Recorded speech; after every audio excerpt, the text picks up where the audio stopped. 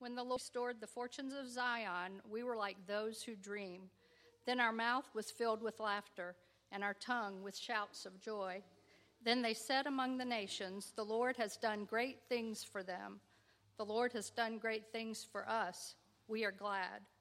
Restore our fortunes, O Lord, like streams in the Negeb. Those who sow in tears shall reap with shouts of joy. He who goes out weeping, bearing the seed for sowing, shall come home with shouts of joy, bringing his sheaves with him. I'll suffer for Jesus this morning. How about that? Talking about suffering, I do about 550 miles a week on my motorcycle going from downtown Jacksonville, Springfield, 55 miles out. I've been working for the last nearly 4 months now at Columbia Correctional Institution. I've gone back to prison. It seems to be my calling right now. I do enjoy working with inmates, even though the paperwork that you have to do to cover the states behind is rather excessive. So it kind of minimizes my time with inmates and more paperwork. But you got to get through the paperwork to see people in need. And so I love working with inmates. That's what I've been doing. Anyway, I packed my little pack and left both pairs of glasses. So Carol, thank you for your glasses. If you see me doing this, it's because they're a little more powerful than I'm used to. But I can't read a thing without glasses these days, which I discovered a few years ago. One night I was fine, reading to my boys. We were reading Lord of the Rings. And one night I could read, and the next night I couldn't. It's like, whoa, I need glasses. So there we go. Needed them ever since.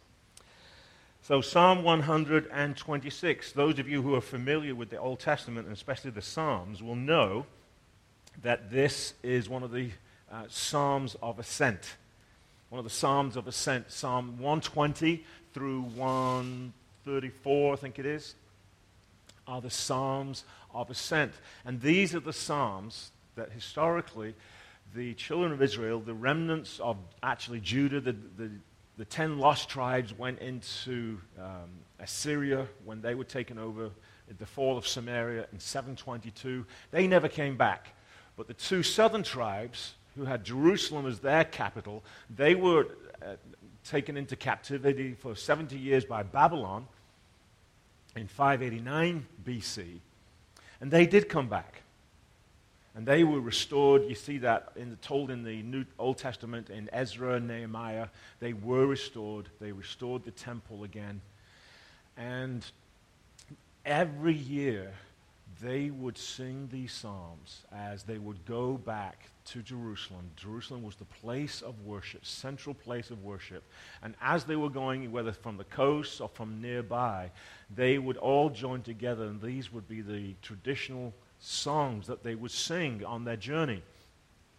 And during the summer at our church, at Christ Church in town, I've been reading this, A Long Obedience in the Same Direction. David, our pastor, David Abney, he preached through these and gave 2 or 3 of them, a couple of them to me, and then we got other preachers there. So I'm actually preaching to you a sermon I have preached before, but I thought, given where you are as a church, this would be a really good sermon to bring to you. Where is all your joy or laughter? That's what I've called this sermon.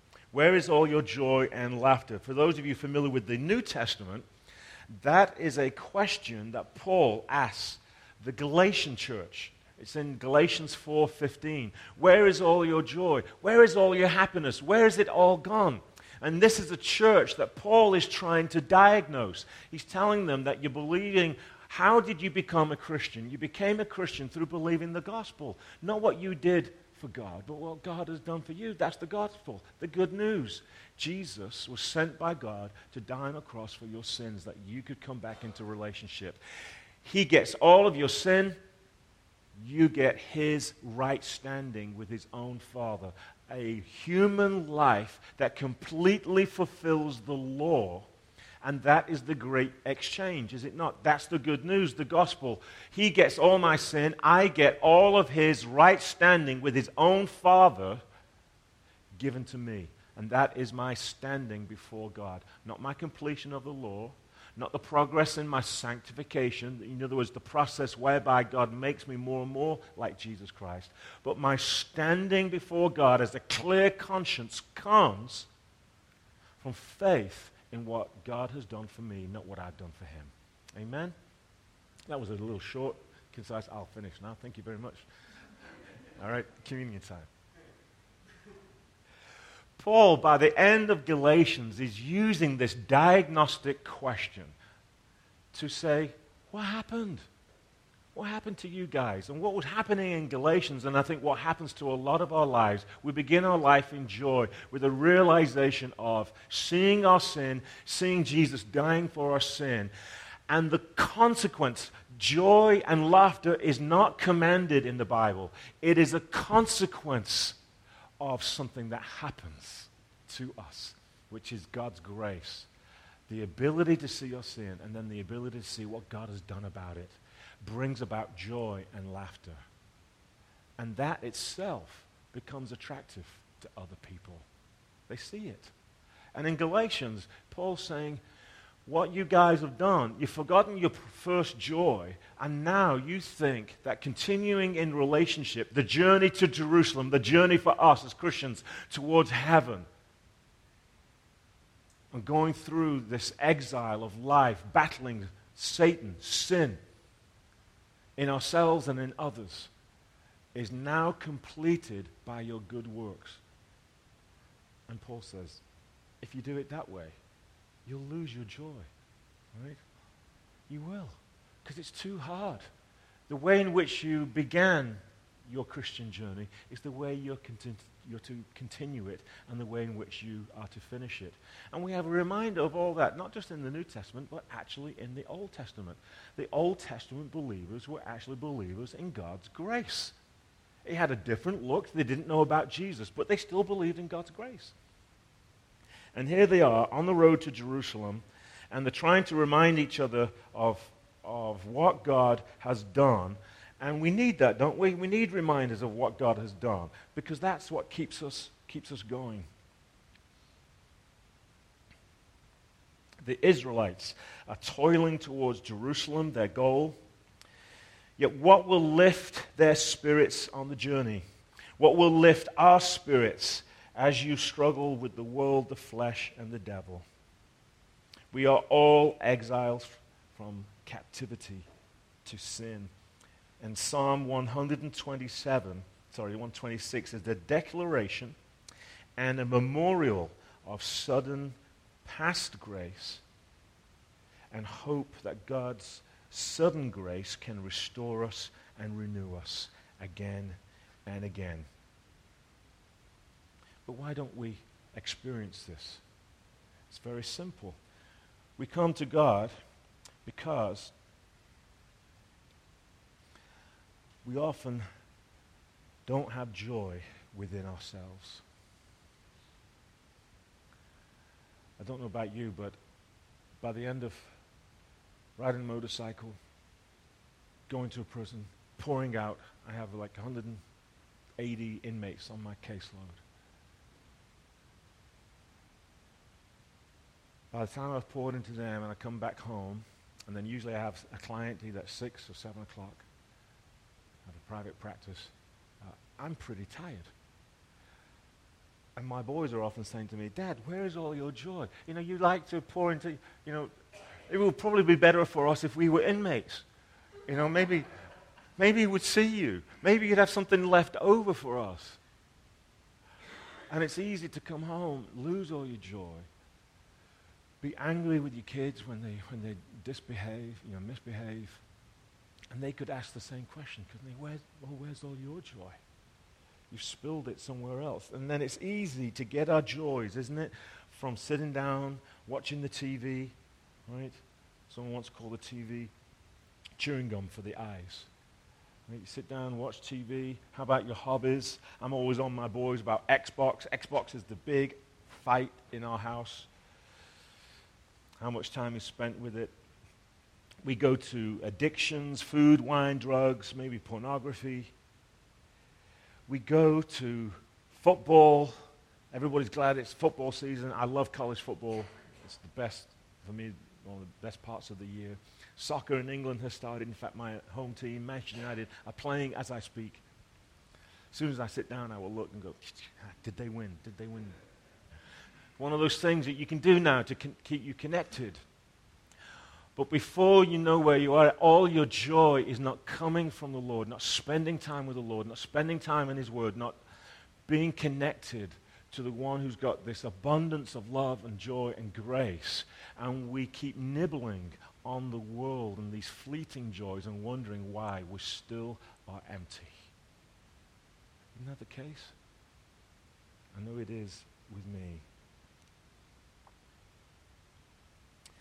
The psalm expresses the center of the psalm is in verse 3. The Lord has done things for us, and we are glad. Your pastor this morning is not asking you, right, to save people, to be the Holy Spirit to people. What he's asking, just like this psalm, and just like verse 3, the Lord has done great things for us, and we are glad. What we're asking for and what the Scripture asks for, very simply, as we work alongside God, is to be witnesses. And many of us can't be witnesses because we've got nothing to witness to. And no one comes up to us and says, why are you the way you are? Because either you're glad or some joy, or you're able to say, hey, do you have a moment? This is what God has done for me this week. This is how he's turned things around. And people are more than willing often to listen to that. In fact, in prison, it's sometimes very easy to be a witness because people are in a very, very difficult place. They say churches and prisons are the most religious institutions in the world. And I would agree with that. They are. So what does the psalmist say? How does he bring about, how do the Israelites celebrate joy on this difficult road up to Jerusalem? First of all, Christian joy is found in remembrance of sudden past grace. The context of this, perhaps it's Egypt and the Song of Miriam and the Exodus. The Psalms usually always celebrate what God has done in the past. We will do that this morning when we get around the communion table. What are we doing other than celebrating what God has done in the past? It has a present function, but we're remembering what Christ did on the cross, are we not? Well, the Jews did that. They remembered their salvation when they came out of Egypt with God's saving hand, with the 10 plagues, and they came into the wilderness, and there they began to spend 40 years with God as they learned obedience and discipleship. God had saved them. And they went from slavery, making bricks without straw for over 400 years. And this is the extraordinary thing about grace, isn't it? That one moment you're in pain and suffering, and the next minute there are tears of laughter, there are shouts of joy. And the children of Israel went through the Reed Sea. It split open, destroyed all their enemies. They were able to pass through, and you get the Song of Miriam. We will sing unto the Lord, for he has triumphed gloriously. The horse and rider thrown into the sea. We used to sing that when you were kids, right? And they rejoiced. Why were they rejoicing? Because suddenly 400 years of slavery had ended. God's promises had been fulfilled to them, and it produced this enormous joy as they saw God fight their fights for them and defeat their enemies. Perhaps they're remembering that. But as I've already said,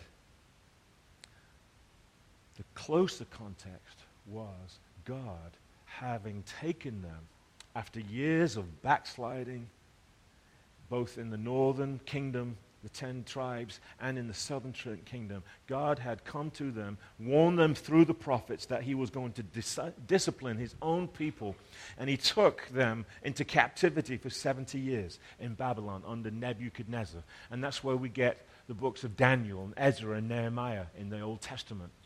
And then after 70 years, King Cyrus allowed them to go back.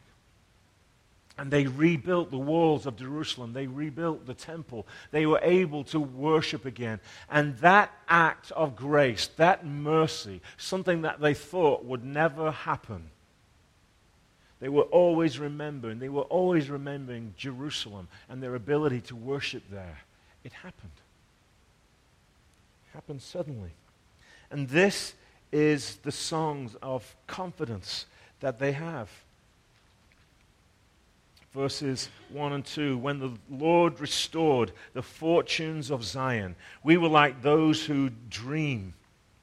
Then our mouth was filled with laughter, and our tongues with shouts of joy. And then they said among the nations, the Lord has done great things for them. People notice when God has done great things for you. Because what they will usually notice is that you will have a heart that is light, that is full of joy. It's a heart that has known suffering, that has known pain, perhaps known discipline from the Lord. But you are able to recognize that it's come from the Lord's hand, and then suddenly He has opened a way, and something has changed. And you know that you know that you know only He could have done it. Now, you've got to be British to understand this illustration I'm going to give to you. But in England, English people love advertising. You do over here. Some of the best TV is in advertising, isn't it? Around the Super Bowl, that's the most expensive advertising. People make some of the best advertisements. They're usually very, very funny. And in England, we've got a beer called Black Label. I bet he drinks Black Label. That's what they say. I bet he drinks Black Label. And it's a beer. And there's a whole series of advertisements. But before I left, this is a long time ago, probably 30 years ago, the Brits, we love to make fun of the Germans. Okay? Second World War. There's a lot of history there. Okay? We love to make fun of the Germans. And the English people have noticed that whenever they go on vacation in the Mediterranean, the Germans will always come down early in the morning, about 7 o'clock, and lay their towels on a deck chair to say, it's taken. Okay, so you come down, and no one's in the pool, but all the deck chairs are taken. Well, the Germans have got them all. And so one of these advertisements shows this scene of an Englishman and a German coming down, and there's only one deck chair that's left around the pool. And in the background, there's the Dam Busters music. Remember the Dam Busters? Well, there's the Dam Busters music because everybody knows that Barnes Wallis invented a bomb, the bouncing bomb, that burst all the dams in Germany. And so this Englishman's coming down the stairs, he sees the German, all of a sudden he grabs this towel and he casts it on the water and it bounces right across the pool. Dum, dum, dum, dum. And it unfolds on the deck chair. And two other Englishmen look up and suddenly look at each other and said, I bet he drinks Carling Black Label. All of that to tell you is people notice when you've got something, don't they? They do. Always be ready. Peter says, always be ready to give an answer for the hope that is within you. It's not like we go around buttonholing people, but people should be buttonholing you. Do you know that word, buttonholing? I'm getting old these days. My boys, they keep telling me that too. Getting old. That is, always be ready to give an answer. Apologia. That's the word used there in Greek. To give an apology. For what? To give an answer for the hope that is within you, because they see it in you. Are people asking you what God has done? And that's what is happening in this psalm. The people are reminding each other of what God has done. And very often we can't remember, and we have to go back to the big events, don't we, in our lives, and remember what God has done. It can be your salvation, it can be anything. But people notice. And surely we've all got a vast treasury of memorials to God's grace and miracles in our lives. I remember when I first became a Christian, I'd spent months and months seeking the Lord. I'd read a book by A.W. Tozer, the pursuit of God. And I thought it was all me. I was getting dissatisfied with my life, hated my sin. And one night in a bedroom, I was living with my sister away from home, and suddenly the Holy Spirit came upon me. And I raised the roof in praise. My sister's boyfriend was downstairs. He was so shocked, he ran out of the house. I'll never forget it. I can see him now. By my bed, I can look out the window, and I see him. He's looking up at the window, wondering what on earth is going on as I'm raising the roof. Because suddenly, everything had changed. It was that miracle. God suddenly stepped in, and that miracle occurred. One of my greatest treasures to find when I went to France 2-3 years after I was converted, and I went to France, and I found this about Blaise Pascal. Who's heard of Blaise Pascal? Blaise Pascal wrote a book called Pensées, Thoughts, and it was a book of apologetics towards people in Paris who didn't believe in God. And he died pretty young. He was about 39, always sickly. He was the inventor of the first calculating machine. His father was the tax collector for Cardinal Richelieu, who was the chief, like almost the prime, though he was a Catholic bishop, he was the chief political honcho for France at the time. And his father collected all the taxes, could see his father, travailing every night, and finally he invented and made a box.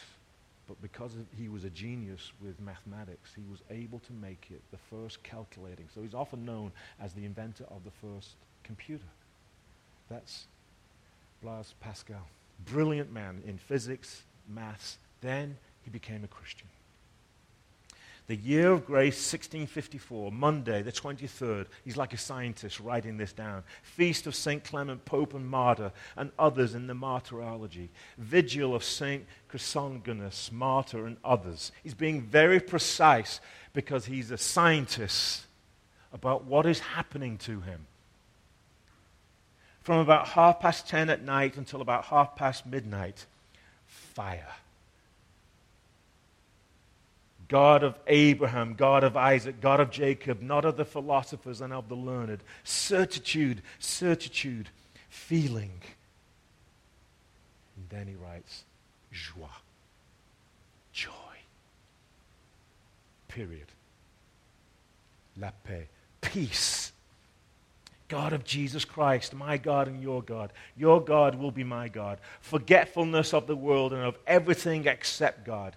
He is only found by the ways taught in the gospel. Grandeur of the human soul. Righteous Father, the world has not known you, but I have known you. And then it says, joy, joy, joy. Tears of joy. Eternally in joy for a day's exercise on the earth. May I never forget your words. I found that because when I lived in France for a couple of years, I was always trying to tell people what it is I was.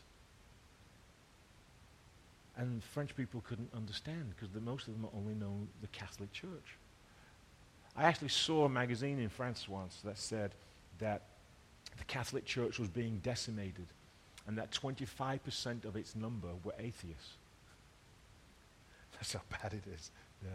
But I was able to say, this Pascal, one of yours, I've had an experience like that has brought me to know the Lord Jesus Christ in such exuberant joy. And it's a memorial. They found this text. There's two of them in his own handwriting, but they found one of them sewn into a pocket over his heart, so he would never forget what God had done for him. There is nothing wrong with remembering what God has done for you. The psalm here says that God rescued us from exile. We remembered his grace. We remembered that miracle. He returned us to Jerusalem. We rebuilt the walls of Jerusalem and the temple, and we are glad. And now all the nations are going, oh my gosh, look what happened to them. Everybody thought that was the end of them. If you were strung out on drugs, gambling, whatever it is, whatever sin you were lost in, a lot of people will have said, well, that's the end of you. You're going down the tubes. But God. They say the two most important words in all of Scripture, but God. Miracle, but God steps in. Joy comes from remembering how God has saved us. Can you remember? Do you have your own memorial? And does it warm your heart even now as you remember it? Secondly, Christian joy is found in expectation of sudden future grace. In verse 4, it says, "Restore our fortunes, O Lord, like streams in the Negeb." Restore our fortunes like streams in the Negeb. Does anybody know what the Negeb is? A river? It actually isn't. It's a flash flood. The Negeb is a desert. And a lot of people, you see this a lot here in the United States. You can go into the desert, pitch your tent. A lot of people get killed like this every year. You pitch your tent in a place that's really dry and arid. You're not thinking anything of it, and next thing you know, a couple of hours later, you're dead. Why? Because where you pitch your tent actually is a riverbed. It's all dried up, and they could see all of these in the Negeb, and every so often it would rain, and within a couple of hours, all these rivers would form so quickly and wash everything away. There was one up in, I think a few weeks ago, up in Boston, I think, there was a flash flood, a 100-year flood, where the whole town was almost nearly washed away. The streams, 2-3 feet deep, just suddenly coming through. Nowhere for the water to go, there's that much of it. And here the psalmist is saying, restore our fortunes just like that. We can go on dry and thirsty only for so long. But Lord, will you restore our fortunes? As we're going now back up to Jerusalem, we've remembered what you did in Egypt. We've remembered again what you've done in returning us back to Jerusalem after our exile. But Lord, do it again. Restore our fortunes. We're going to Jerusalem because we need your grace. Isn't that why we come each week to worship? We come each week to worship because we need to restore our fortunes. We need that grace to come when we're gathered together as a community to flood us and remind us that we're still with him, still on the road. So Christian joy is found in expectation of sudden future grace, in the remembrance of past grace, and Christian joy is found in present obedience to God's work. Look at these words. Those who sow in tears shall reap with shouts of joy. He who goes out weeping, bearing the seed of sowing, shall come home with shouts of joy, bringing his sheaves with him. Joy is not found in relief from work. Very often in some of our Christian circles, especially some charismatic circles, all the emphasis is put on having an experience. But I know from my own experience that a lot of experiences come because you ask for it. You often don't see that God is guiding you and bringing you to that place. But God's grace comes to those who ask for it. And that comes through often sorrow, tears. It comes from work. Joy involves suffering and pain and not apart from it. The great example of this is Jesus in the garden, is it not? I can almost see Jesus reading this and knowing that he would be doing this. But who would he be doing it for? He wasn't doing it for his own self. Yes, he prayed, "Oh, Father, will you take this cup from me?" He was praying. But I believe Jesus was praying and sweating blood as he saw the sacrifice that he would have to go through, but was willing to go through that sacrifice for you and for me. He sweat blood. he sorrowed and mourned the night before the cross so that we would know the release of grace, so that we would know that the price was paid and the gift of the Holy Spirit could be sent upon us and that we could receive it because our guilt was taken away by Jesus himself. He had paid the price. He had done the work. He had pressed in to the sacrifice of taking away the debt that we owe to God through his prayer life, his tears, his sweating of blood. It's through his work that we are released, is it not? Christian joy is found in obedience to this work. Yesterday, my wife and I, we were talking about our boys. We're really struggling with them being teenagers and transitioning from being in control to not being in control. Having to be more influencers than we are controllers and tellers and authoritarians. And I tell you, I work in a prison maybe because it suits my personality. I can be authoritarian in a heartbeat. You did what? But as we sat on the bed and my wife cried, I said, are those tears of sorrow and sadness for their souls, or are those tears of self-pity that our boys are just not behaving in the way in which we want them to? How dare you? You judge my tears. I said, I'm just asking. Truly, I'm not. How much time have we actually sowed into praying for them, praying for their salvation?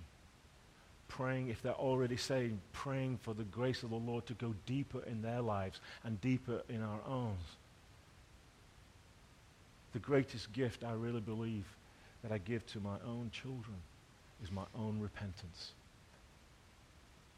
When they tell the truth about me and I won't receive it, what I'm saying is I have my own righteousness. I don't need you. Who are you, 18? You talk to me, I'm 56. What? No, they know.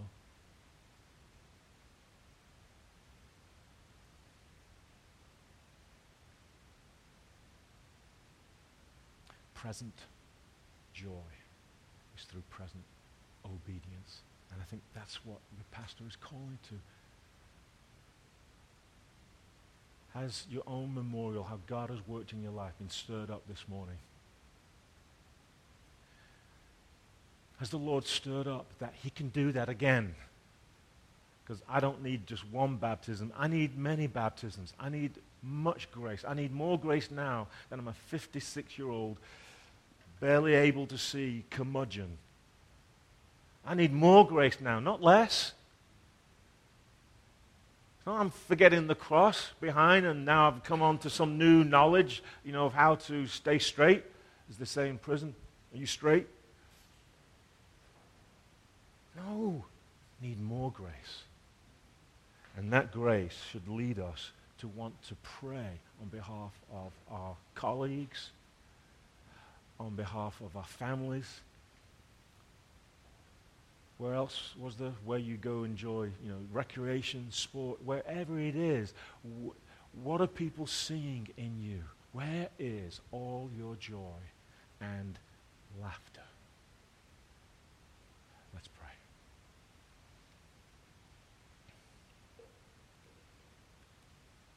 Lord, I know that it's not until we see you doing what this psalm says,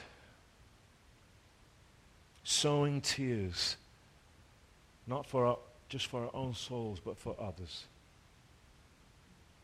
Weeping and sowing those tears in prayer, asking you to do what only you can do. Lord, cure us of trying to be the Holy Spirit, trying to convince others of where they're wrong. Lord, convince us of where we're wrong, and may joy come from our own repentance. Lord, I pray that there would be shouts of joy, not only in my house, but in Vintage Grace. That there would be a rich harvest, that we would bring our sheaves to the house of the Lord and say, look what the Lord has done for us. Lord, help us now to remember those you placed in our lives and pray to you. Lord, help us to be priests and intercessors for the people who are not yet Christians in our lives. We ask this in Jesus' name. Amen.